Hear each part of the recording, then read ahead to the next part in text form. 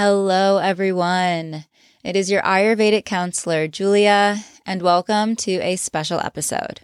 I know it has been quite a long hiatus since my last episode aired, and if you follow me on social media, you saw that I decided to cut season 3 short.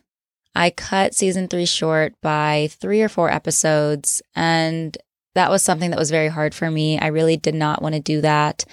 I'm the type of person that really loves committing to their projects, to their deadlines. But with everything that has been happening in our world, what's happening to our brothers and our sisters in the Middle East, there have been very few things in my life these past few months that I have been able to commit my attention to.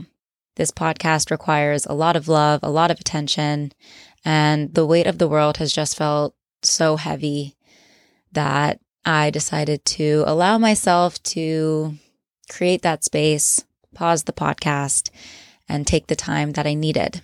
And in addition to everything that's been happening in our world, October and November were extremely enormous months of growth for me. I truly can't even begin to explain the level of healing that I have experienced recently, from years of trauma from losing my dad at such a young age to personal fears of being seen and really stepping into my power and embracing what I have to offer to the world. So it's been really beautiful, despite the tragedies that we're also experiencing in our external world. But I feel really reborn, and I know that I'm on another massive spiritual awakening. So it's been such a mix of feelings, going through so much growth and healing internally, but also seeing all of the suffering that is happening in our world. So it's been a lot, but we're getting through it one day at a time. I really think that everything we're experiencing in this world, we can use it as motivation to do better. We deserve better as humanity. And so rather than everything being so self-destructive, actually using this to uplift ourselves, uplift our voices, to really make a change, to really have an impact on other people. And that could be as big or as small as you want it to be. It could be something as simple as going the extra mile to check in on your friends. That's truly up to you. There are so many ways that we can make a difference. So my advice would be to find what making a difference really means for you and reflecting on how you can align your behaviors and your actions and your words to execute that and live that. So that's kind of where I'm at.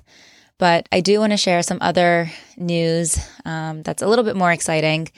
A few months ago, I made the decision to pursue my next 300-hour yoga training, and I am traveling all the way to India in just a few short weeks.